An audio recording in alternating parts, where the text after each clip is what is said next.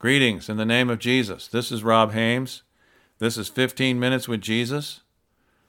Today's program is called A Good Conversation. Let's turn to James 3, verse 13. I'm reading from the King James Version. Who is a wise man and endued with knowledge among you? Let him show out of a good conversation his works with meekness of wisdom. The word conversation means conduct or behavior. But if you have bitter envying and strife in your hearts, glory not and lie not against the truth. The word strife means self-seeking. This wisdom descendeth not from above, but is earthly, sensual, devilish. For where envying and strife or self-seeking is, there is confusion and every evil work. But the wisdom that is from above is first pure, then peaceable, gentle, and easy to be entreated, full of mercy and good fruits, without partiality and without hypocrisy. And the fruit of righteousness is sown in peace of them that make peace. James 1, verse 21. Therefore lay aside all filthiness and overflow of wickedness, and receive with meekness the implanted word, which is able to save your souls. But be doers of the word, and not hearers only, deceiving your own selves. For if anyone is a hearer of the word, and not a doer, he is like a man observing his natural face in a mirror, for he observes himself, goes away, and immediately forgets what kind of man he was. But he who looks into the perfect law of liberty, and continues in it, and is not a forgetful hearer, but a doer of the work, this one will be blessed in what he does. James chapter 2, verse 13. For judgment is without mercy to the one who has shown no mercy. Mercy triumphs over judgment. The scripture says, show mercy, and you will receive mercy. Verse 14.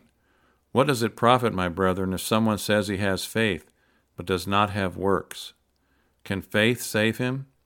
If a brother or sister is naked and destitute of daily food, and one of you says to them, depart in peace, be warmed and filled, but you do not give them the things which are needful for the body, what does it profit?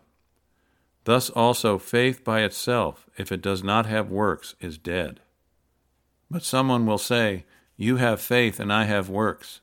Show me your faith without your works, and I will show you my faith by my works.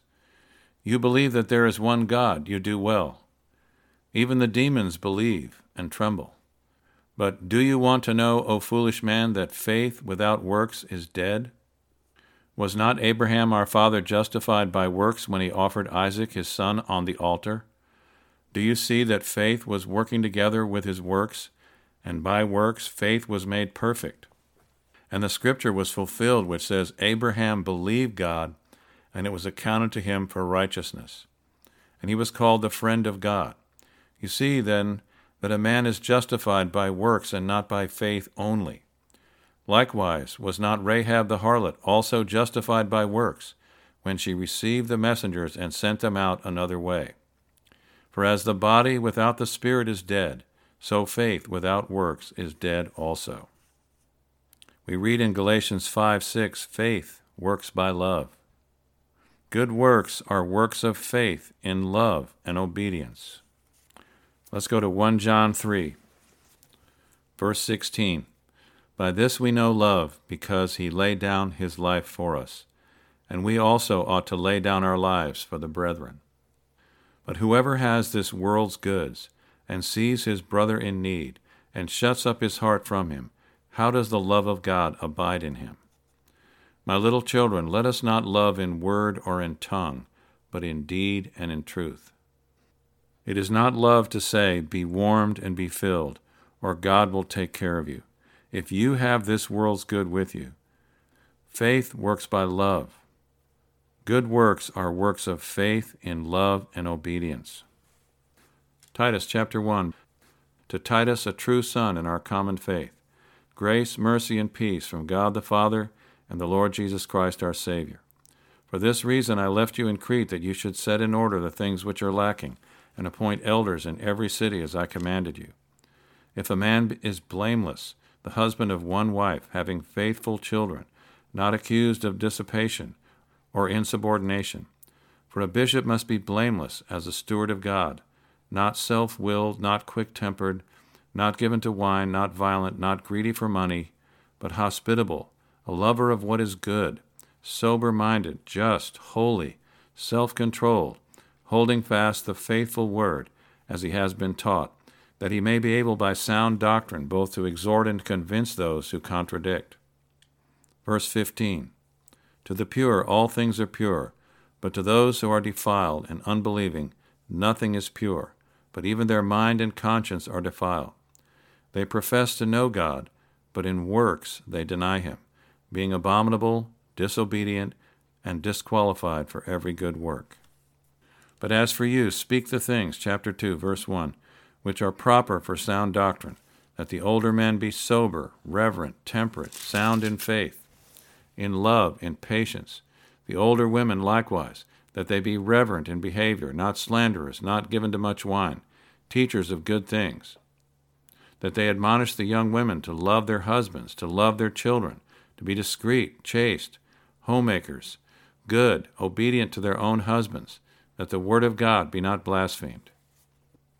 Likewise, exhort the young men to be sober-minded, in all things showing yourself to be a pattern of good works, in doctrine showing integrity, reverence, incorruptibility, sound speech that cannot be condemned, that the one who is an opponent may be ashamed, having nothing evil to say of you. Exhort bondservants to be obedient to their own masters, to be well-pleasing in all things, not answering back, not pilfering, but showing all good fidelity, that they may adorn the doctrine of God our Savior in all things. Good works, works of faith and obedience, adorn the true doctrine of God. Verse 11, For the grace of God that brings salvation has appeared to all men, teaching us that denying ungodliness and worldly lusts, we should live soberly, righteously, and godly in the present age, looking for the blessed hope and glorious appearing of our great God and Savior Jesus Christ, who gave himself for us, that he might redeem us from every lawless deed, and purify for himself his own special people, zealous for good works. Those that are led by the Spirit of God are the sons and daughters of God. As we continue in the Holy Spirit, he will lead us in doing the words of Jesus, in loving our enemies, in doing good. As we are zealous for good works, we will be seeking the Father to lead us into those good works that he has for us. We will be following our good shepherd, our Lord and Savior Jesus Christ, and he will lead us by his Spirit in doing the will of the Father. Remember, Jesus said, I only do what I see my Father doing, and I only say what I hear my Father saying. That is how he walked on this earth. And the Scripture says, if any man says he abides in him, let him walk as he walked. And he will do it. He will lead us in his good works, works of love and faith and obedience, and we will bring forth fruit that remains to his glory. Remember, all our works will be tried by fire, of what sort they are. The works that we did on our own will be as wood, hay, and stubble, and they will be quickly consumed by the fire, no matter how great they may have seemed in the eyes of men. But the works that Jesus initiated in our lives, that we did faithfully in obedience to him, will be as silver and gold and precious stones. They will make it through the fire, and we will receive eternal rewards. The things that we do in obedience to him, acts of kindness and love, however small they may seem to us, may have far-reaching eternal results in other people's lives that we don't even know about. We just need to be faithful with what he gives us to do, faithful in doing his word. Titus 3, verse 1, Remind them to be subject to rulers and authorities, to obey, to be ready for every good work, to speak evil of no one, to be peaceable, gentle, showing all humility to all men. For we ourselves were also once foolish, disobedient, deceived, serving various lusts and pleasures, living in malice and envy, hateful and hating one another. But when the kindness and the love of God our Savior toward man appeared, not by works of righteousness which we have done, but according to his mercy he saved us through the washing of regeneration and renewing of the Holy Spirit, whom he poured out on us abundantly through Jesus Christ our Savior, that having been justified by his grace, we should become heirs according to the hope of eternal life. This is a faithful saying, and these things I want you to affirm constantly, that those who have believed in God should be careful to maintain good works. These things are good and profitable to men. We are not saved by doing what we think are good works. We are saved by faith in the good work that Jesus fulfilled on the cross for us, that he died for our sins, to give us his righteousness, the washing of regeneration and the renewing of the Holy Spirit, that we might become a new creation in him, being led by his Spirit every day, denying ourselves, not seeking our own pleasures, taking up our cross and following him. We are crucified with him. Nevertheless we live, yet not us, but Christ lives in us. Let's turn to 1 Peter chapter 2, verse 9. But you are a chosen generation, a royal priesthood, a holy nation, his own special people, that you may proclaim the praises of him who called you out of darkness into his marvelous light, who once were not a people, but are now the people of God, who had not obtained mercy, but now have obtained mercy. Beloved, I beg you as sojourners and pilgrims, abstain from fleshly lusts which war against the soul, having your conduct honorable among the Gentiles, that when they speak against you as evildoers, they may, by your good works which they shall observe, glorify God in the day of visitation. I'm reminded of what Jesus said, "Let your light so shine before men, that they may see your good works and glorify your Father which is in heaven." 1 Peter chapter 1, verse 13. Therefore gird up the loins of your mind, be sober, and rest your hope fully upon the grace that is to be brought to you at the revelation of Jesus Christ. As obedient children, not conforming yourselves to the former lust as in your ignorance, but as he who called you is holy, you also be holy in all your conduct, because it is written, "Be holy, for I am holy."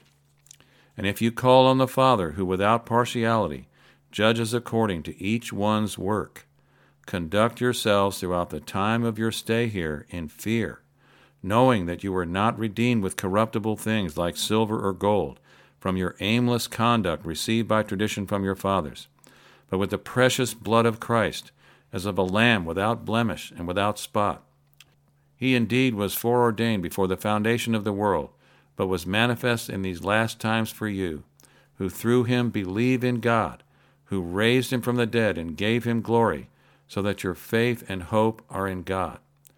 Since you have purified your souls in obeying the truth through the Spirit, in sincere love of the brethren, love one another fervently with a pure heart, having been born again, not of corruptible seed, but of incorruptible, through the word of God, which lives and abides forever. Jesus said, "If you continue in my word, you will be my disciples indeed, and you will know the truth, and the truth will make you free." In James we saw that if we continue in the word of God, not being a forgetful hearer, but a doer of the work, we will be blessed in our deeds. We read in 1 John that the Holy Spirit is our teacher, and he is truth and is no lie. As we continue to read and study the Word of God, humbling ourselves before him and asking him for understanding, the Holy Spirit will reveal the Word of God to us and teach us and lead us in doing it. This is continuing in his Word. As we do this in humility and continuance, seeking true understanding from God, seeking his righteousness, we will know the truth, and the truth will make us free from bitter envy, pride, and self-seeking, free from confusion and all evil works, which blaspheme the word of God. And we will begin to adorn the true doctrine of God with the good works that he leads us in by his Holy Spirit. We will be purified, and God will be glorified in his own special people, zealous for good works.